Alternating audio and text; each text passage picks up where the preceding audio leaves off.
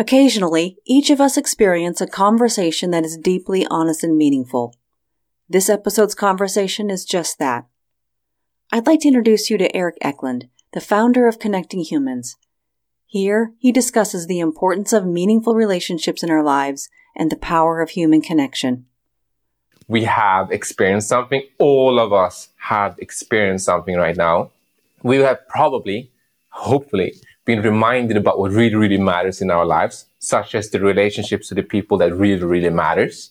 So I'm very optimistic about that, and I want to be part of that. In this episode, we discuss some of the most difficult experiences of our lives and what we have learned from them. We also discuss the importance of human connection while demonstrating it between us. And we challenge conventional thinking on concepts including personal brand and thought leadership through a conversation about the breadth and importance of authenticity. So, what is the importance of real human connection? Let's discuss. I'm Rebecca Scott, and this is Humans Now and Then.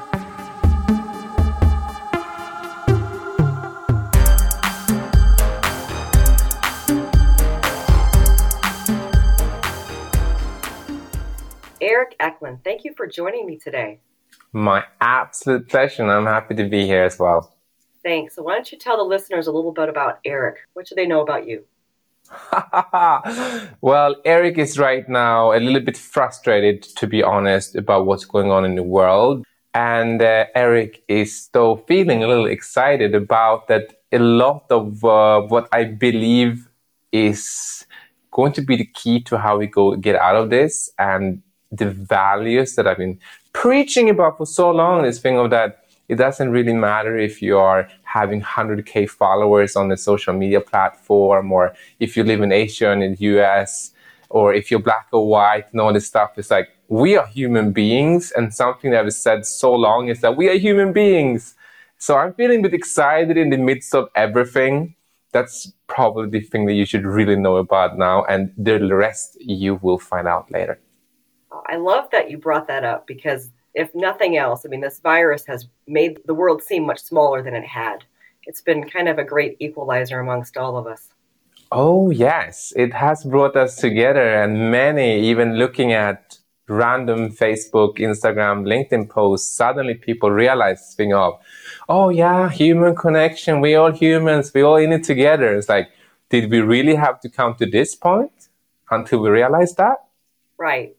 I mean, I think it's kind of some of the pros and cons of social media that we're seeing more and more of today. I think before the pandemic, there's been a lot of question about social media, the health of social media. Are we using it appropriately? Are we appropriately connecting with other people? And now we're all of a sudden in this place where we have to start connecting through technology differently than we had in the past. Yeah. Do you feel like that's going to, I mean, you talked before about, you know, the focus on having lots of followers and lots of content on social media. And I'm wondering a little bit more about your insight on that, or why you said that, or where you feel like we might be going now in this, all of a sudden we're in this kind of new age of finding connection online. I think right now, I'm hoping this is happening, but I really think it will happen too, based on what I'm reading and seeing around me. It's this thing of, you know, how we will get out of this, like how people like hashtag in it together, we are in it together, we're together is better, and all that stuff, right, has suddenly grown and exploded like a volcano. And I believe that right now people around the world realize that, well, yeah, you can have 100K followers if you want to. You can push content every day on social media. But if you do not nurture trusting relationships with these people that you're actually connecting with, you know, if you even are connecting with them, right, then it doesn't matter. And right now it's coming to the test, where you may have seen like leaders like the CEO for Marriott International gave this very authentic speech as a leader, and people are really paying attention to this right now on how do businesses, those who consider themselves being leaders, those who consider themselves or have been influencers, well, how do they really respond to this right now? And how do they connect and nurture that relationship with their people? Right. And that's an interesting thing to think about. The thing that popped in my head when you're talking through that is what is the actual definition of connection? Yeah. So beyond just, I'm on a Zoom meeting with Eric right now, I'm having a conversation with Eric right now. What's the difference between me having a conversation with you really from across the world, which is kind of cool, anyway. But what's the difference between me having this conversation with you and me connecting with you, Eric, on a different part of the world? I had this conversation, I think it was a year and a half ago, where I said, what's the difference between interaction and connection? And I did a whole little series about this. And it really came down to a connection is you and I can sit here right now and people can listen in and be like, oh yeah, I like this guy Eric, or I like this girl Rebecca, right? There has to be an amount of liking between the two individuals or three or whatever individuals speaking, right? There has to be a component which is, I like that person. So it's like an energetic exchange. But then there also have to be, so there's this emotional exchange between the people that I feel that I can relate, I can feel that I connect. It's nothing logical about the connection, all an emotional, it's always a spiritual component to that. If I cannot, I can talk to you right now, but you and I can sit and talk and you just feel like, oh, he's so dry, he's so boring, I'm not connecting with this guy. Well, that's the thing. We're having a interaction because we're exchanging thoughts, ideas, words, stories, but are we connecting with them? That's a whole different question. So that would be the definition of what connection is. It must be an emotional exchange between the two, that where the two feel attracted towards each other. Yeah, and what's really interesting is I think a lot of people are afraid of making that type of connection, especially in the workplace for sure. A lot of folks who are in business, folks who might own businesses and working with clients and so forth might have fear of that interpersonal connection, and in turn probably have some level of fear of showing, authenticity, showing their true self, being truly honest about what they feel or what they hear. And to be honest, some environments, some companies in particular, their culture may actually frown upon that level of deep honesty with people. Well, you said it very well, the thing of, especially in business context, and my entire job, I have rebranded myself as of this year and just figured out like the one angle I'm going for is the engagement of people. And engaging means how do we influence other people to take decisions and act upon them? There has to be an action upon the decision making. Everything around us is really about that thing of how do we influence one another, ourselves, to make decisions. And therefore, it's a bit amusing for me at least, because I'm thinking about when I realized if there is not an emotional aspect within that, it's like a positive emotion, people won't act in that desired way. However, we can look at one emotion that has worked brilliantly for decades, and that's fear. And you can see it so much in the workspace, as in, if you don't show up on time, if you do not do that, you might lose your salary, you might be fired, you might not be promoted, you might not get your bonus, all this stuff, you might get in trouble. And that fear is driving people. It really motivates people to start taking action. But again, it's like, hey, it is a connection right there because it's an emotional component, it's an emotional exchange. But that's another question. Another question comes out of that is, how sustainable is that? Right. Because, definitely a different type of motivator. We use fear to avoid bad consequences. That definitely encourages us to shut off from one another, not necessarily connect. Some people can find some level of connection in relation to shared fears. I think in the current environment in particular, probably cynicism, or people who feel like they're trying to feed off of one another in order to feel safe. But the power of intrinsic motivation, not to try to avoid a bad consequence, but instead to achieve something of meaning, of purpose. How do you suppose people maintain that today? I think a lot of people probably are afraid of maybe losing their job. Yeah. Afraid of, going out of business. Afraid that, some companies are afraid they'll have to lay off employees. These are very difficult decisions people are going to have to make over the next few months. How do you suppose people face, just Eric's opinion, face that level of fear with maybe some level of courage and empathy so we can continue to focus on what's important, which is really connecting authentically with one another. First is to actually have the courage enough to face and accept what we are scared of. There's a huge portion of the world who are scared right now. They are fearing that they will lose their jobs, they will not have any more businesses, they will die. I mean, seriously, this coronavirus is taking over the world. And, see, when they get into that mood, they can excite themselves so much that they get lost in the whole maze of fear. And then other people easily connect to that because, again, it is a connector. It is an emotion. We can get lost in the whole fear-based living right now. But I believe what we can see very quickly, and I saw this video about how McDonald's employees did or did not get paid sick leave or not. This will be a period where the businesses that we will aspire to and the leaders that we will aspire to, they will have to show up right now. They have to step forward because right now we will see who will be the ones who are too scared of acting. They are facing the fear of, oh my God, what can I do with all my employees? I need to do Y and Z.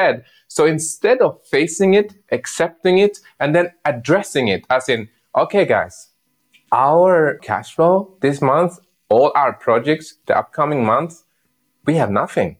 It is really looking sad. I'm really feeling this thing of, I'm scared. I don't know what to do right now.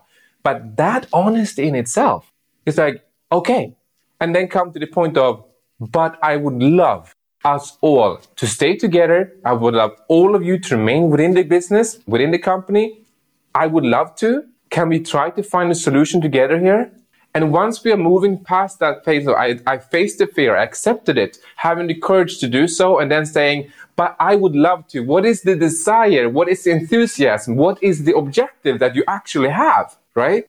Then address that and say, I need help. That's all. Or here's a couple of ideas that we would try to be able to do so. And I understand that we might actually have to minimize our workforce. That might have to be one option. But every single idea right now are super welcome.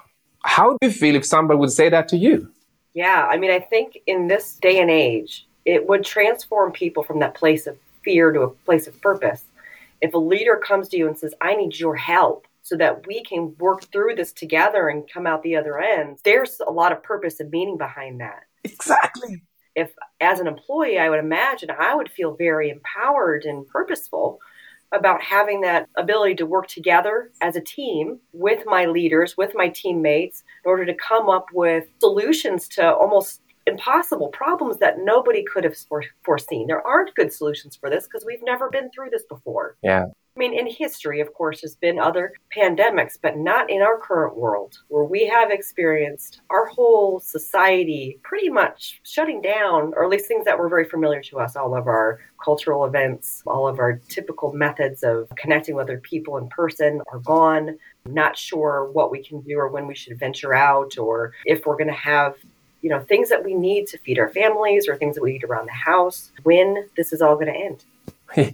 Yeah. And there was one person who said to me that, oh, Eric, I'm just going to wait. It will get back to normal soon. I'm just going to wait. The people and businesses that will come out of this period stronger than they were before will be the people that realized how to use this period as a momentum to innovate themselves, innovate the way they were doing businesses. It's not going to be a normal as we were used to it. It will be a new normal. And that new normal will be based on what you create out of what's happening right now. So I was just looking at this lady who was telling me this and go, no, if you're waiting for that we will return to normal, I foresee that you probably will not have that many opportunities coming your way once this period is over. And you will feel pretty behind on what has happened. And these periods that have happened in the past has always, every single period in history has shown that it's the moment of creation and innovation for something new and something greater. Absolutely. I've heard that a lot from folks. It's just like, we'll be back to normal soon. I think there's some level of comfort in that. Yeah. So if you wanted to alleviate your fear about the uncertainty, saying that things will go back to your familiar normal sounds very comforting. But I would agree with you. I don't know that I believe that normal in the future will be the same as normal was 2 months ago. 100%. And that's why I even thought it's kind of easy to say, yeah, like to use this period to innovate ourselves. But like that example I gave about that person who's saying, okay, you know what? This is the fact. This is what's happening.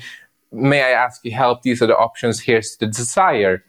But it's also this thing of social cooperation. We are Homo sapiens. And I've been reading books lately. And I've been reading this big book, Sapiens. Have you seen that one? Have you read it? Yes.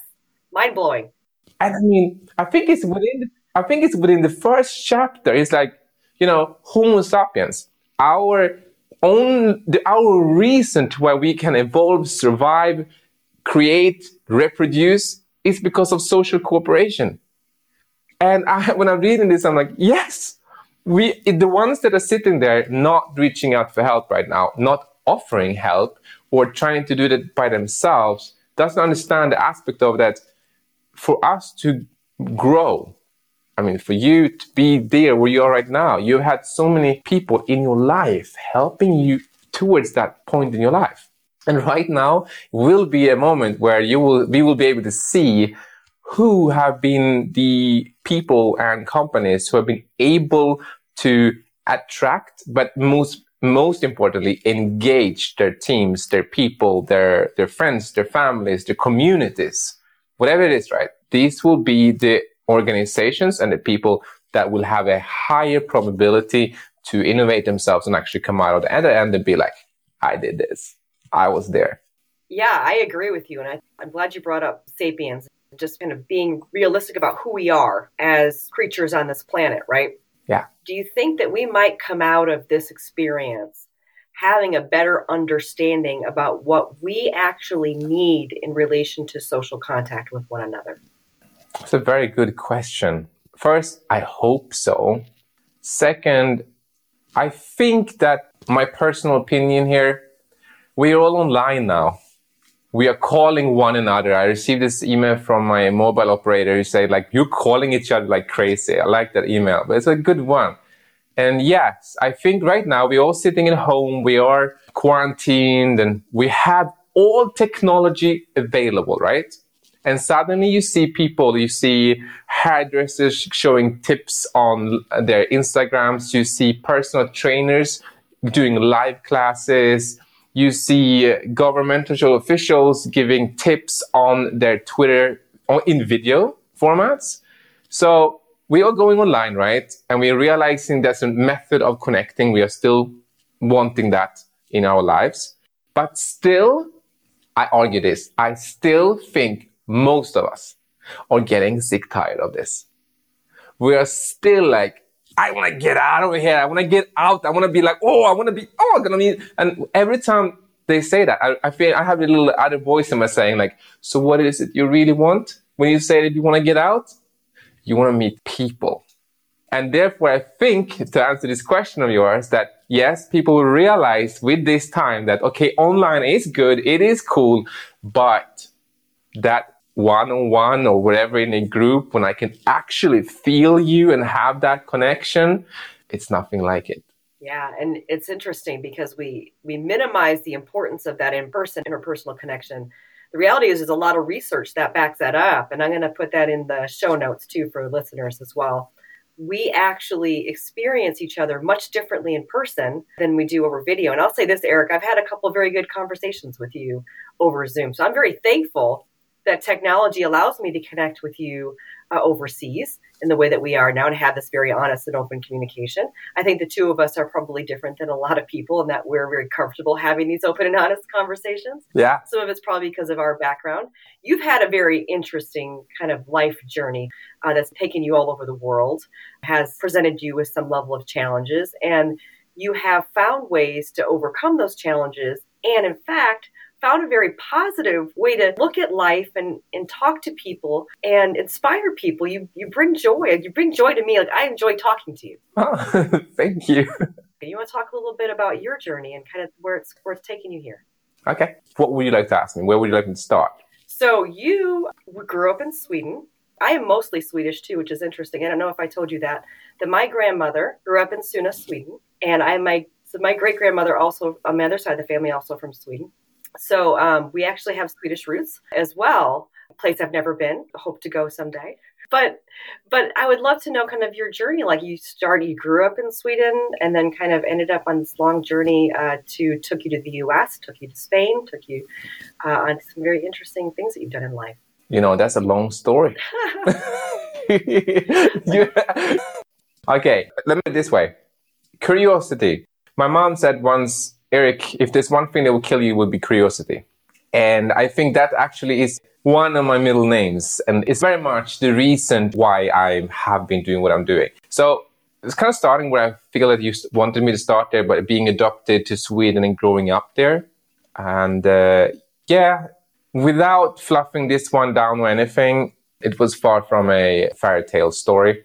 We may think and feel that, we are so open to everybody and it's okay. But, how do you, even you, the one who's listening right now, or you, Rebecca, how do you react when there is a complete stranger entering your environment? Are you the one who's just standing like, hey, welcome home, or into my workspace, or into my community of friends, or my soccer team, whatever it is? Or are you the one that honestly being a bit like, so who's this dude? Like, what is he going to do? Why is he here? Is he okay? And again, I think it's in our nature to make sure that we keep safe. But for me, it was like, I grew up in Sweden. I have fluffy, big, curly, black hair. No one had that. No one had black skin color around where I'm from. Honestly, I looked very, very different. And in 1990, adoption was rare. It was not something common at that time. So I remember that I grew up pretending a lot, pretending to try to make friends, pretending to be cool with that people touch my skin and were like, oh, look at me, I don't get any colors on my fingers. Why are your hands not the same both sides? Why is your hair so fluffy? Look, I can put my pen in your hair and I can put it there. It sounds like fun. They probably didn't mean too much with it. But for me, that was just someone always pointing out that I was just different. And I came home many evenings crying in my pillow and to my plush teddy bear, angry at my mom and dad for bringing me to this place in the world where nobody wanted me. And there were several that said, go back to where you came from. And I really wanted my mom and dad. Why can't I not go back to where I came from?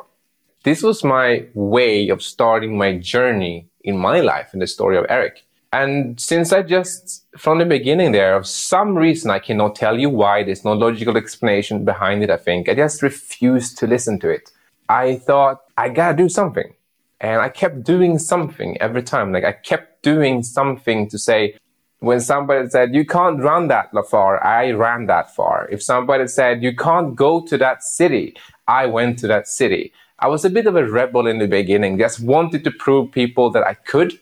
And I think that shaped the way of thinking and being that made me this curious person who just said, when people say to me that right now, I don't know what to do with my business. The coronavirus is right here and I have nothing to do. I'm like, seriously, there's a lot you can do right now. I refuse to give up. I'm going to stop there. I just refuse to give up. Yeah. And I say that I'm one of those refuse to give up people too. Thank you. And so I might get knocked down every once in a while. And might mope. Yes.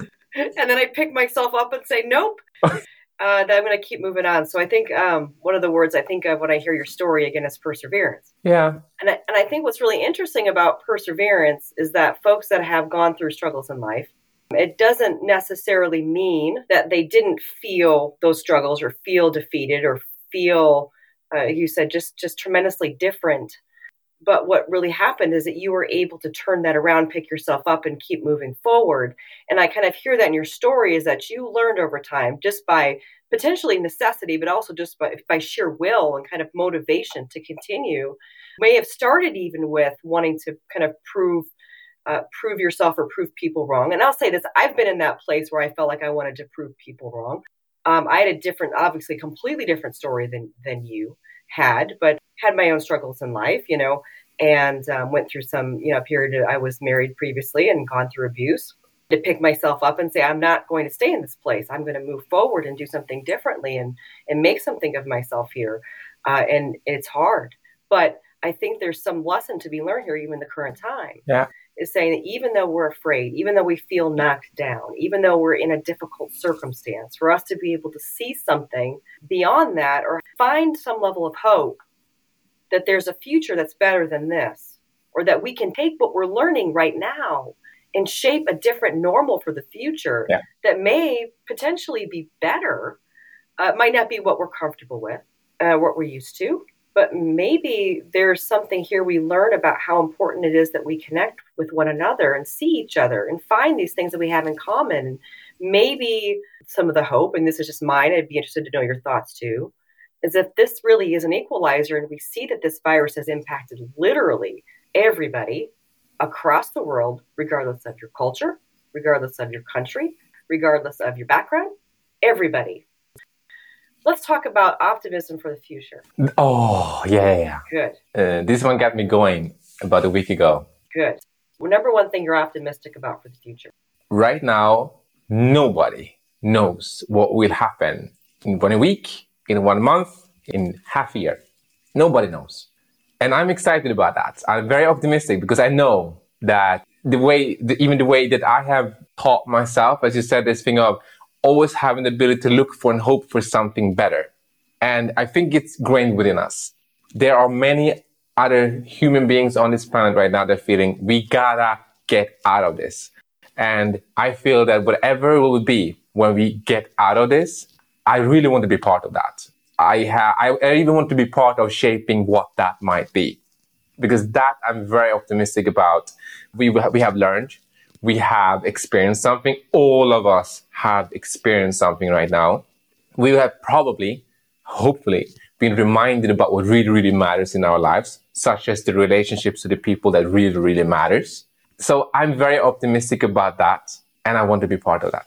Yeah, and I think a lot of people do. And I see that I get excited about just thinking about that too, because I think it is basically kind of opening up a hotbed for potential meaningful innovation. Yes. And I say meaningful because one of the beefs I had before all of this happened is innovation, was being measured by number of patents, which is fine. We might not have a better measure, but the problem was a lot of those patents were not necessary solutions that were very meaningful, like that were going to have huge impacts in how we live our lives in ways that make our lives better. I feel like now we have different problems to solve. Mm-hmm. Those problems are very meaningful because they really speak to our experience as human beings, and to some extent has opened up this whole possibility around things around like climate change. People are viewing climate change differently now because of this experience and understanding that maybe this is a wake-up call. Yeah. Is this what happens when we have significant impact to our climate that impacts our world or impacts the weather events that happen around us that might lead to the same type of situation? Yeah. When you're saying all this, I'm thinking, you're in the US, I'm in Spain. But, looking at this now, you said how we might realize how small the world is. Yes, because right now, like for instance, Barcelona, Spain is a big tourist spot. That people are not coming here right now, huge economic impact. That's one. But then I thought about a friend of mine who often were in Belgium, who goes to Africa a lot with Brussels Airlines to do business in Africa and then bring it back to Belgium and all this stuff, right? Anyway, and they're saying this thing of, well, we're not flying anymore over there. And they were depending on that these businesses came to that city in, like, for instance, Nairobi. And, it's not coming anymore. That's a whole different continent that we're talking about. But suddenly we're realizing how connected we really, really are. And then also how similar we really are. We can't just push each other away anymore. And that's why I'm also being like, yes, because after this, seriously, I was walking home today. I was thinking about this. I read a couple of LinkedIn profiles on the way and I had this moment. Best-selling authors, experts, gurus. And they just came to me. And I'm like going, you just launched your book, dude. No offense, but that's probably a good job. You've been doing a good job. You're probably reading and learning and writing a lot. And then you're saying that you're your best-selling author, you just published your book. I'm just using this as one example. And we're putting it up in our headlines to be like spouting it out to the world. Best-selling author. Or I'm reading these blogs about career seekers who just being like, say that you're a manager, say that you're an expert. But you're starting. I mean, the relationships is the first matter of all business. Connection is very much the first essence, the basic essence of life. And you're starting it off with a lie. You are not the best-selling author when you just published your book. If you haven't done online Zoom calls, how can you be an expert at it? You can say it to the world so you can get the attraction if you want to. But then, I imagine that person, and I believe these are many. You say you're best-selling author. Cool. What book did you write? Book XYZ. I check on Amazon. Published 2020, March, sold 15 examples. Now, what will you feel? What will you start questioning about that person? And will you trust now that the person was the best-selling author? And there I just mentioned that word. The trust is gone. And now in this time, what's going to happen after this, I hope, is this thing that, hey, if you not lead nurturing relationships for the purpose of actually gaining each other's trust, I don't think we're going anywhere. And this period, I hope, reminds us about how important it is to have that relationship with people around us that trust one another. What you said was very powerful because we've got this trend on social media. And yes, I'm going to go there. And I know there's probably some people that I know personally will be mad at me for going there. I'm going to go there because I think this is an important topic. Okay. Are we diluting the term thought leader? Totally. As in, like, are we diluting the word thought leader? Yeah, because it's so popular, so cool, and so like, yes, to be a thought leader. I want to be a thought leader. Long story short, I'm stepping off the stage, giving a speech, and there's a guy coming up to me and saying, oh my God, Erik, I also want to be this inspirational speaker. How can I become one? And I go, thank you so much that you're thinking that. And do you want to become an inspirational speaker? And he said, yes, I want to be an inspirational speaker. I want to be a thought leader. And I go, okay, so what is it you want to be a thought leader of? What is it you have done that you want to inspire others by telling? And he's looking like, well, I mean, I'm not doing that much right now, you know, I'm just whatever. I'm like, first of all, stop right there. You're not just one whatever. But second of all, to be a thought leader, to be an inspirational speaker, if that's the objective, you must have done something, and then you must be sharing that to the world so that the people actually can take value out of it and then find you inspirational. Find whatever that did is inspirational. And they might later find you a thought leader in the field of, for instance, human connection. But focus and start with what it is and why you want to do it. And then relentlessly start doing it. Just because you know how to Photoshop pictures and put them on Instagram or whatever, and be a thought leader because you know how to hack the Instagram algorithm and use the hashtags right so you get a number, like a boost of followers, and you're probably going to pay some agency to do some growth hacking as well. That's not, and now I'm pissing people off too, not thought leadership. Wow. I'm like applauding you over here because I think this is amazing. And people, this is the thing that a lot of people I think are starting to think more and more are afraid to say. Because even I've gotten this advice, right? As I've started the podcast and things, I just do this stuff because I think you and I are similar in this way. I get this idea about something that I think is meaningful and that I'm motivated to do.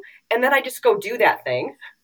And this podcast was one of those things that I'm like, hey, here's something I can talk to people about that I enjoy, that I think is important. I find people like Erik Eklund who's willing to talk to me about it. We have these amazing conversations. I get to record it and publish it, and maybe other people will listen to it. That's pretty cool to me. Yeah. But I'm not doing this so I can go out there and say, I'm Rebecca Scott, and I am a thought leader. I've had people also tell me, that I need to write a book. And I tell you what, I've already started 5 books because I wanted to. Uh-huh. And no, they're not done yet because I went many different directions all at once. And I need to pull it all together. but that was my creative outlet. Yeah. Because I loved it. I needed to get all those things out of my head, right? Yeah. I never thought about it when I'm writing these things down. Like, I want to be a thought leader. That won't be my purpose. Yeah. My purpose is to share the ideas and connections that I made with other people and see if other people connect with those ideas too. Yeah. Very well. That's beautiful put. Thank you. I needed to get that off my chest. Good. And yes, there's a lot of people scared of actually saying these things because we're still selecting what we want to show the world. And some people are very good at selecting what they want to show the world. And it's like right now with you, now when I'm saying this is I'm not thinking about what they will think. The only thing I'm having in my mind right now is that I want to tell you what I think. And if now whoever is listening to this likes what I'm saying, I'm like, great! Because then there's a message there and there's a value given. If there are people saying like, dude, Erik, I have no idea where we are. And again, long story short there, I'm talking a lot about personal branding and the thing of what is personal branding really is. And this is people that come across and go like, dude, Erik, I have no idea what personal branding is. Social media literally defines your personal brand. And this is the moment when they just go like, what did you just say? Like social media defines your personal brand. Just imagine a world without social media.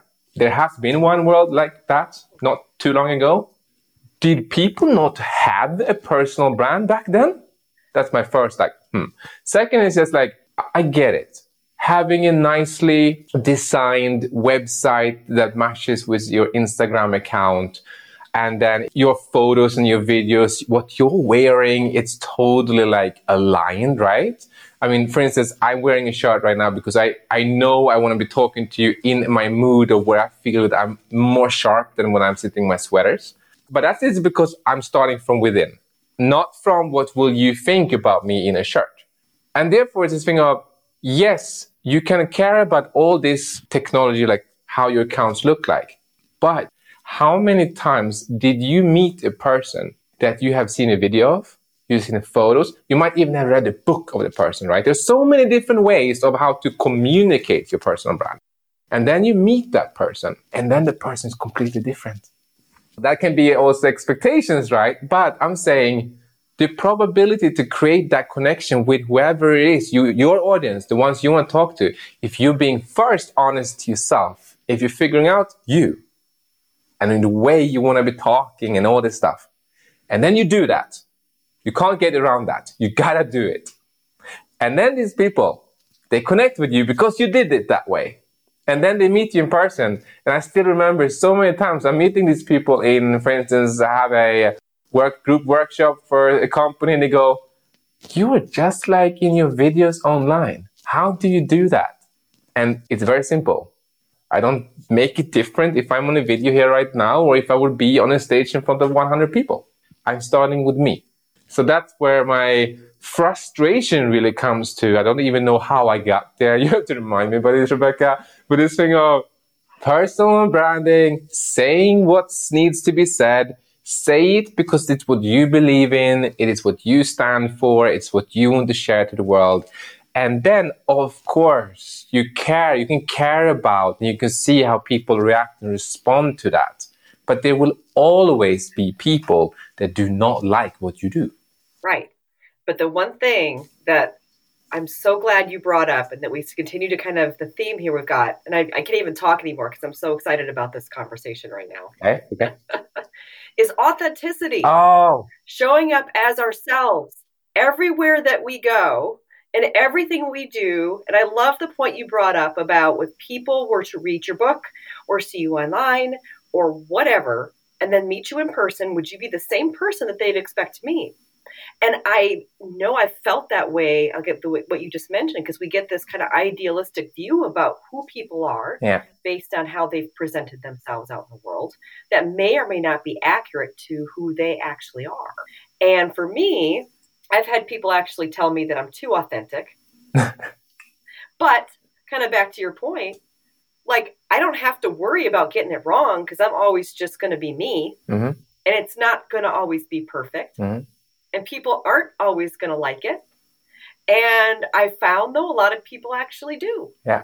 And I find that I have better connections with people, better conversations with people.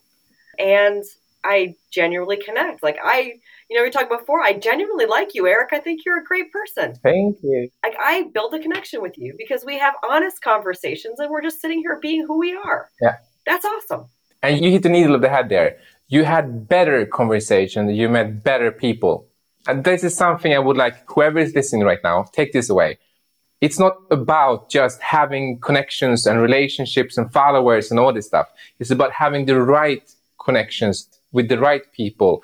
And the right really means how many people trust you, support you, like you, believe in you. How do you believe in, I'm saying very much like this to make it short, like personal branding is you being you and communicating that to the world to gain others' trust, but also important here to trust in yourself. So when people talk about strong personal brands and, strong relationships, I would love to challenge everyone with this little one question test. It is, okay, you say you have a personal brand. In that case, the one way of measuring that is to say, how well are you trusting yourself and how well do you gain others' trust? If that's something that you feel that comes very easily and people like you and I right now, you're like, wow, yes, whoa, like Rebecca, seriously, I have no doubt so to say about you. If somebody would say they would like to be on a podcast, I would say Rebecca Scott right now. Because of the connection, first of all, the emotional exchange that we have. But second of all, it's this thing of, hey, this is a person that have opened her mind or opened her heart in a way that I can trust her by feeling that connection towards you for that. And trust will not come if we feel that people are lying, if we feel that people are faking it, if we can't relate to that in one way or another. So we can say that you have a strong personal brand because you have 100K followers, but I'm seriously arguing it's the wrong benchmark to say that if you have a strong personal brand or not. If you say that you're a popular person, but you have a bunch of followers who only like you because, I don't know, you know how to do 100 push-ups, or you know how to put yourself in a bikini photo on Instagram doing a yoga pose, but as soon as you speak, they go like, no. That's not an effective way to measure if you have a strong personal brand or if you have great relationships. Right. And I would agree. But I think it all probably does come down to what are the things that we value in life. Oh, yeah. And sometimes kind of goes back, and I've had that conversation, I think, a little bit before we talked previously about what success looks like to us. What's our personal opinion about what success means? Yeah. I think this factors in here because I think a lot of folks that have that social media image campaign have a different version of what success looks like than maybe I would. And I'd be interested to know, what does success look like for you, Eric? How would you define success? Okay.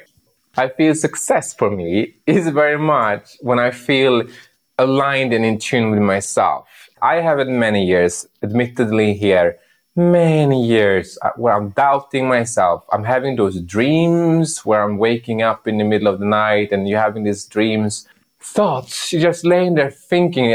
Just in the beginning of this year, I ended a collaboration because I was just thinking about all these things that I maybe should do, maybe should not do, because I was battling what wasn't what I wanted to. So being successful means first feeling in tune with myself, in peace with myself, that it's like, it feels right for me.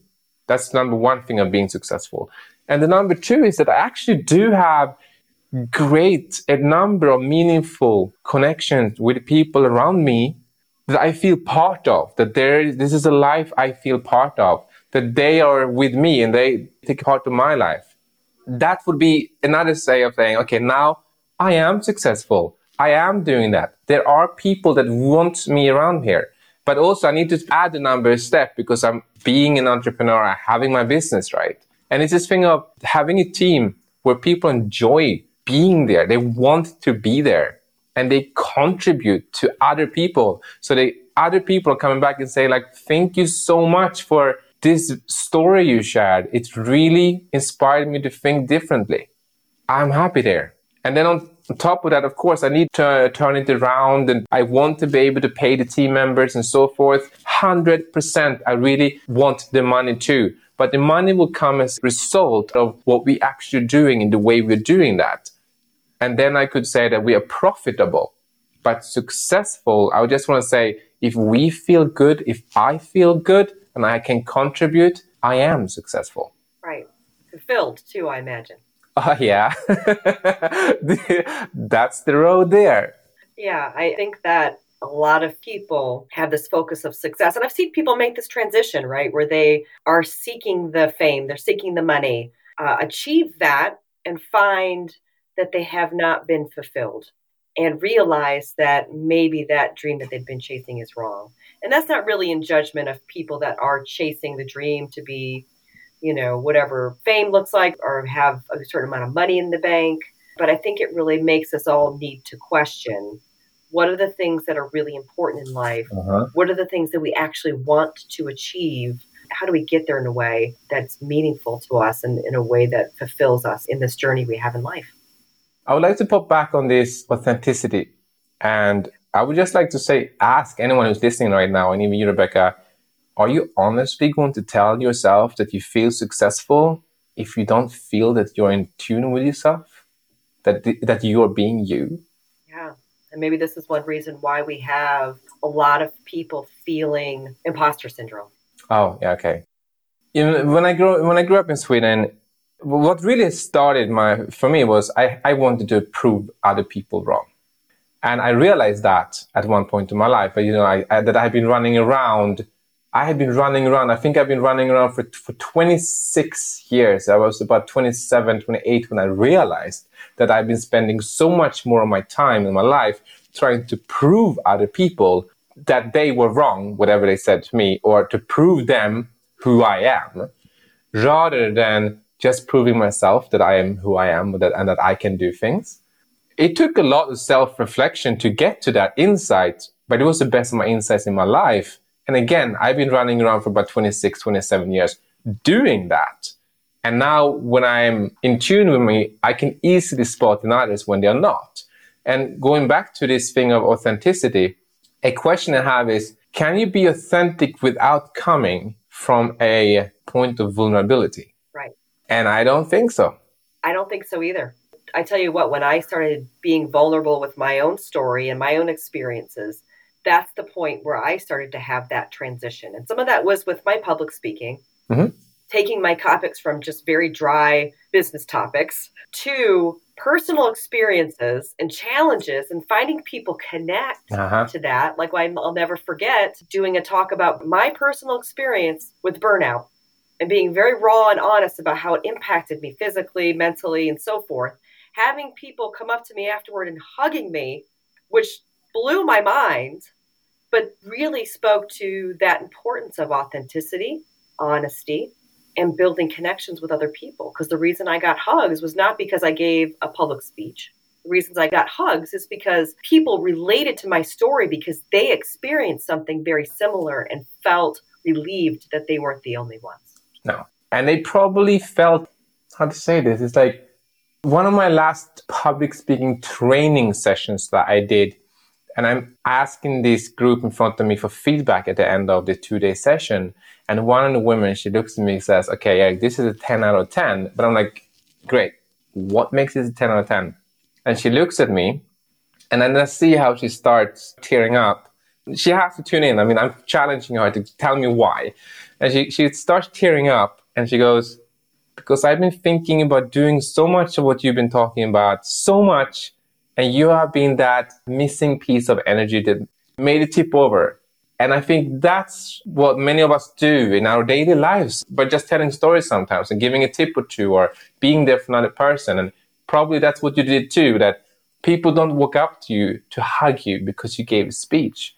They go up to hug you because you were the one that said something in a way that it just tipped over for them and said, oh my God, it's such an emotional moment.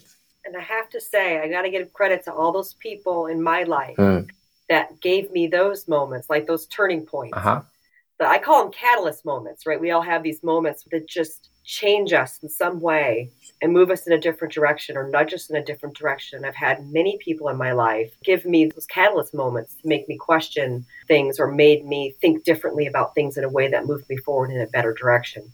I think everybody, and maybe that's one of the things, I'm going to go ahead and challenge the listeners right now that this thing that Eric and I are talking about, that we have experienced to some extent, is not limited to us, that every person has the ability to leverage their own personal strengths, their own story, the things that they have to contribute to make a difference in other people's lives, and have the ability to help contribute and shape our future. And I guess that is a challenge that I want to put out to listeners as well. I would like to also leave with, there's something that comes back so often when I meet people and I'm telling them about how to communicate, to engage more online, or if it's on stage, or just as a leader. And I realized it not long ago, this thing of, we want to talk about products, services, the company, the brand, the business. And every time at first people go off and go, yeah, but that's against the policy. We cannot do this. We cannot say this. Like, why should I use my social media to talk about the business? I cannot do this. And I realized, like, you're not supposed to talk about the business, the products, or the service. You're supposed to talk about who you are, what you're doing, why you're doing it, what connects you to what your business is doing, what brings you up in the morning. Like, if you're in a management position in a IT company, you know, what is it that you're doing? What connects you to what you're doing there? Like, what is that? Talk about that. And then the whole thing will come, because you're a representative. You are a part of the business, right? So I would just say that, and people now go like, yeah, but my story is me. No. And I go, yes. And then comes this killer statement. But my story is not that special. Or, yeah, but I'm not like, you see those other ones out there? And I must say, I am sensing that there's some type of competition on whose story is either the best or the worst going on in the world. And that, can you please stop doing that? It is not about that. It's not the competition about this. Your story is different from someone else's story. It's not about that. But unfortunately, I'm seeing that that's stopping people from even thinking about sharing their story. Right. Everybody has a story that's valid and important, and even more important than that, connects us with other people that have had similar experiences in life. Yeah, definitely. Eric Eklund, this has been a phenomenal conversation. Thank you so much. Thank you so much for joining me. It's an absolute pleasure. But to be honest with you, I felt amazingly connected with you, and you pushed the buttons exactly where I wanted you to push them without knowing what will come. So I really thank you for that, Rebecca. You're amazing. So are you, Eric. Thank you so much.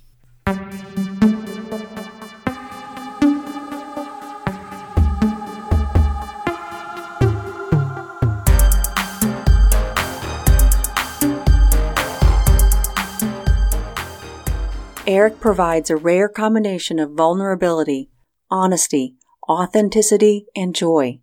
From his personal journey through his work in helping others demonstrate authenticity, this conversation was truly meaningful.